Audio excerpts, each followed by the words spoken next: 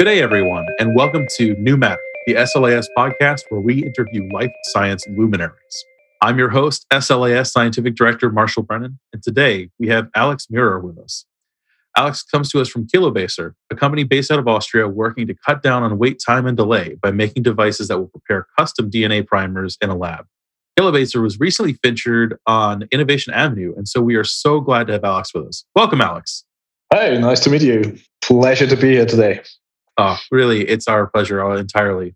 I do have to start you off with the traditional SLAS challenge of describing your day-to-day work for your company in 10 words or fewer. Massive hassle to coordinate everything and develop everything. Was it 10? I think it was 8, but you know what? I'm actually more impressed that you did it in fewer than that. Yeah. There we go. I practice for like a week minimum. Ah, there you go. It's an interesting because it's the most condensed version of an elevator pitch that you'll ever get. And everyone has that same initial reaction. And I want to create a supercut of those at some point. Anyway, now with a little bit more verbosity, can you tell us a little bit more about what Kilobaser is doing and what you're really excited about working on in the coming year? Sure. Yeah, so you did a quite nice introduction already. So what we do is we say we build an Espresso machine for DNA. So basically it's a microfluidic-based and cartridge-based DNA synthesizer. What's special about it is it's extremely simple to use. So there's really not much you have to do as a customer, as a user. Basically, it's designed to allow any researcher, any lab to synthesize DNA right in the lab. And well, the advantage is basically that you're much faster and sometimes also cheaper.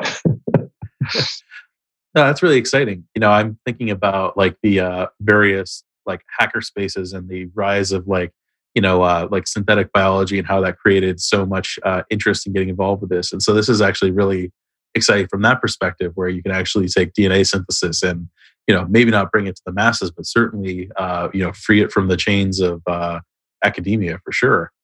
Yeah, it's academia basically it's outsourced now. So, and it's weird. I mean, when you think about DNA being the central material of life in general, but also of life science laboratories, like almost all labs aren't even able to produce DNA. Like, that's surprising. Coming to the biohacker space, yeah, actually, the project evolved out of the biohacker space. So me, Martin, and Bernard, the three founders of Kilobaser, before founding Kilobaser, we actually founded biohacker space here in Austria, which turned out to be the first biohacker space in all of Europe to actually get a license for genetic engineering, because it's a bit more regulated in the European Union than in the US. And when we thought about self-sustainability, so where do we get for little money material from, we actually got interested in DNA synthesis. And this is how everything started. Now, that's really awesome. And I think a lot of interest in those biohacker spaces is largely due to the evolution of some of these more accessible tools. And so I'm really excited to see how this influences that. Now, this is actually pretty near and dear to my heart, because some of my earliest work in the pharmaceutical industry was as a young man operating a peptide synthesizer and then eventually an oligo synthesizer. So could you tell me a little bit about how your approach varies from those sorts of systems and where you see there being advantages for folks who even have a little bit of experience in this area? Sure. So what's special about our synthesizer, what's new, is actually that we use a lab on a chip or a microfluidic chip device to synthesize. So the column is actually in the microfluidic chip. So it's a very small microcolumn. And at the same time, all the valves are also on the microfluidic chip. So the chip consists of a valving network for all the fluidics and the synthesis column. That way, we were able to reduce the reagent usage almost 100-fold compared to traditional column-based synthesizers as they're operated or have been operated by labs before. And that, in the end, gave us a possibility to engineer a cartridge where all the reagents are in it. So the cartridge is just a small piece. It's 10 centimeter times 5 centimeters big. So quite a small cartridge, and it contains all the reagents. So that way we're actually able to really simplify the whole process a lot, because customers would just have to buy a single cartridge. You just put in the cartridge to the microfluidic chip, and then you can enter the sequence of your desire, and you're good to go. So it's really, synthesizing at the push of a button, basically. Just thinking back to how much of a slog some of the, especially early oligo synthesizers can be to operate, that's really refreshing sounding. Yeah. Now, the answer to this may just be that it's not a concern of yours, but do you have any issues with scalability in terms of like the volume of oligo you can produce from this, or it? Yeah, definitely. Of course. I mean, as you want to say it, you can see it as an issue, but we were able to synthesize around 300 picomoles of DNA. That's because our synthesis column is small, and in the end, the column or the surface area, which is more or less, which goes back to the column size again, is limited. And that way, we're only able to synthesize a small amount. But the truth is that for almost all applications, you actually need way less than 300 picomoles. So PCR runs in 10, 20, 30 picomoles. So the reason why you usually order, I think it's 25 nanomoles, is not that it's such a convenient size. It's just because there's no better technology available for single custom primers than the classic column-based synthesizer. So I wouldn't call it disadvantage. It's for the most part an advantage because we use way less reagents. And the beauty of this machine is, I mean, when we talk about standard DNA, of course, standard DNA is very cheap and the reagents are quite cheap. But when we get to more specialized stuff like Tacman probes, fish probes, and all the other modifications which are out there, the price of the material really matters. And actually, that's our next product, and we're releasing it today. It's quite a coincidence, actually. Our Tacman probe cartridges and Quencha chips. So you'll be able to synthesize Tacman probes with our system from now on. That's really awesome. So we already talked about some of the folks that could potentially use this in the biohacker spaces, but where do you see this having the biggest delta? Who are your customers that you think are really going to be transformed by this? Yeah, to be honest, so of course we would like to give everyone our synthesizer, but it's for standard DNA, it's quite costly to use our system because the disposables, the consumables are quite expensive. What changes for probes is much more, it's actually price efficient. The best customers or the customers in most need are probably those who need a large amount of probes because the probes take a couple of days to be delivered. They cost at least $130 a piece, really a lot.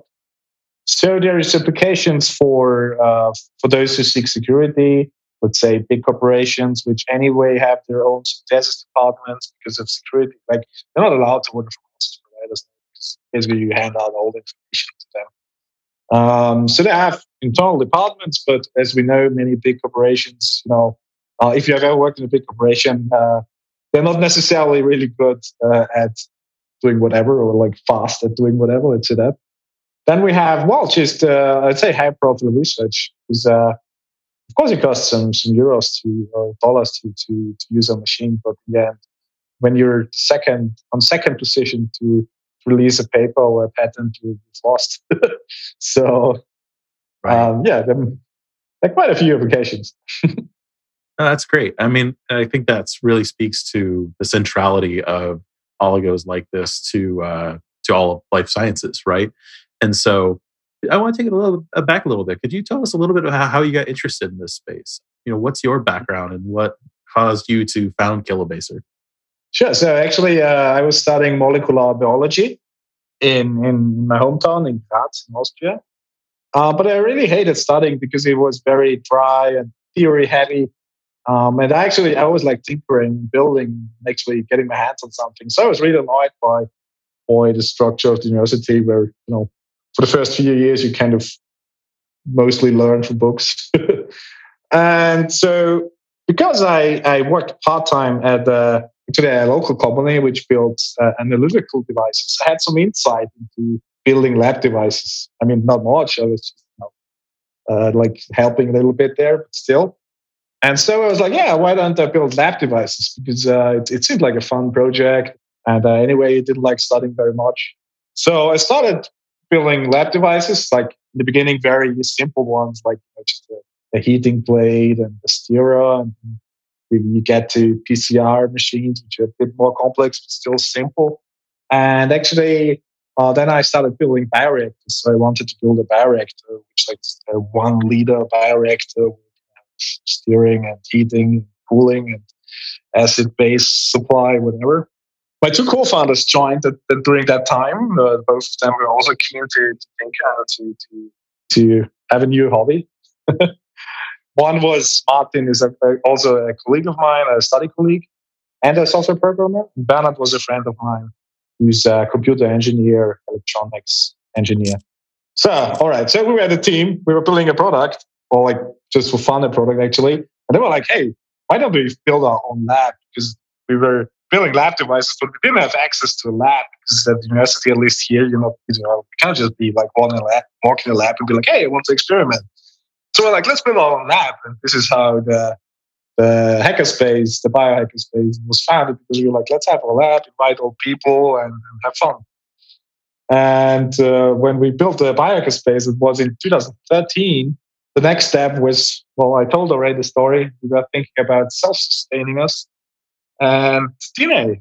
And in 2014, we actually started to build DNA synthesizers.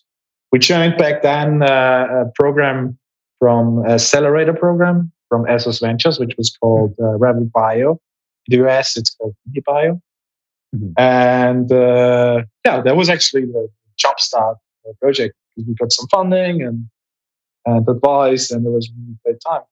And now we're here 6 years later, almost 7 years later. That's awesome. What was your experience going through an accelerator? You mentioned, I'm familiar with IndieBio here, and obviously you went through something similar. How did that work for your company, and like what was your experience going through that? Oh, it was really interesting because Rebel Bio back then, it even had another name in 2014. It was actually the prototype for IndieBio. It was running before IndieBio in the US was started by the same VC, by Espresso Ventures. It was really amazing experience because people in Austria or in Europe in general, 6 years ago or 7 years ago, there was little infrastructure, little knowledge about how the startup game works, how you build companies from scratch, how you deal with investors, and all that. And so it's extremely helpful to learn the business side, but also we're working on the technical side. It was amazing to meet companies from all around the world, young people working amazing years. They're doing incredible well, our colleagues, like some of our colleagues from back then. For example, Perfect Day, they've raised a lot of money and work on artificial milk or synthetic milk, cow milk, actually. I mean, of course, it was, on the one hand, it was a bit chaotic because it was also the first time for SS Ventures to host the program. But just being there in Ireland, actually, was in Ireland for 4 months, learning all these people, learning about a lot about investing and a lot about startups was extremely helpful for us. That's excellent. And part of the reason I ask that is, especially when I think of young researchers and students, that it comes up a lot of, what is the right path? Have people use things like IndieBio? And so it's good to hear a success story. Let me riff on that for a second. If there's a young life scientist who's looking to get into tinkering with lab equipment and potentially making a business out of this, what's your advice to them? How can they do their best to set themselves up for success? Well, it's a tough question. Actually, I got to say, when I compare to other startups, other areas, it's tough to have a scientific hardware startup, because most investors don't give a shit about that area. We have a big amount of investors in the pharmaceutical area. We have also quite a few investors who are specialized in the medical device area. But for scientific devices, it's really it's a pain. Yes. And so, what's the advice now? Apart from it being tough, yeah, I definitely try to join accelerator program, because they really help you with connections and they get you some basic funding. We're now actually in Y Combinator. So we've joined Y Combinator. We're the current batch, which is another accelerator program.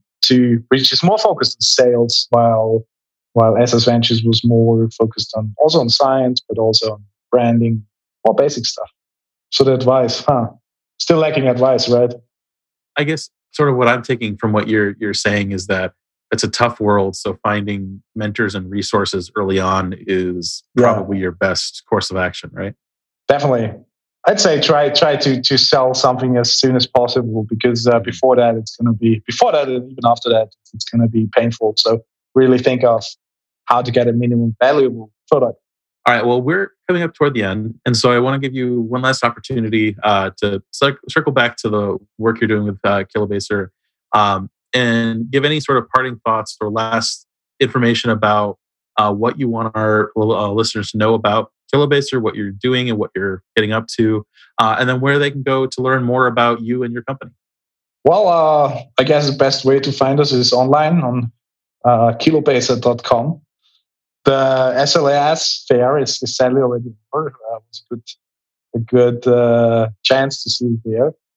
Yeah, well, we're one of these young companies which do most of the stuff online. So you can buy devices online, you get online demos, see the device, and yeah. So I guess our homepage is the best point of contact. You can always message me, of course, too. Alex@kilobaser.com. Awesome. All right. Well, thank you so much for your time, Alex. It's really been a pleasure. And, I look forward to seeing where Kilobaser goes next. On behalf of SLAS, the New Matter podcast, and our listeners, thank you so much. And we'll talk to you soon. Thank you, too. Nice. Thank you for having me.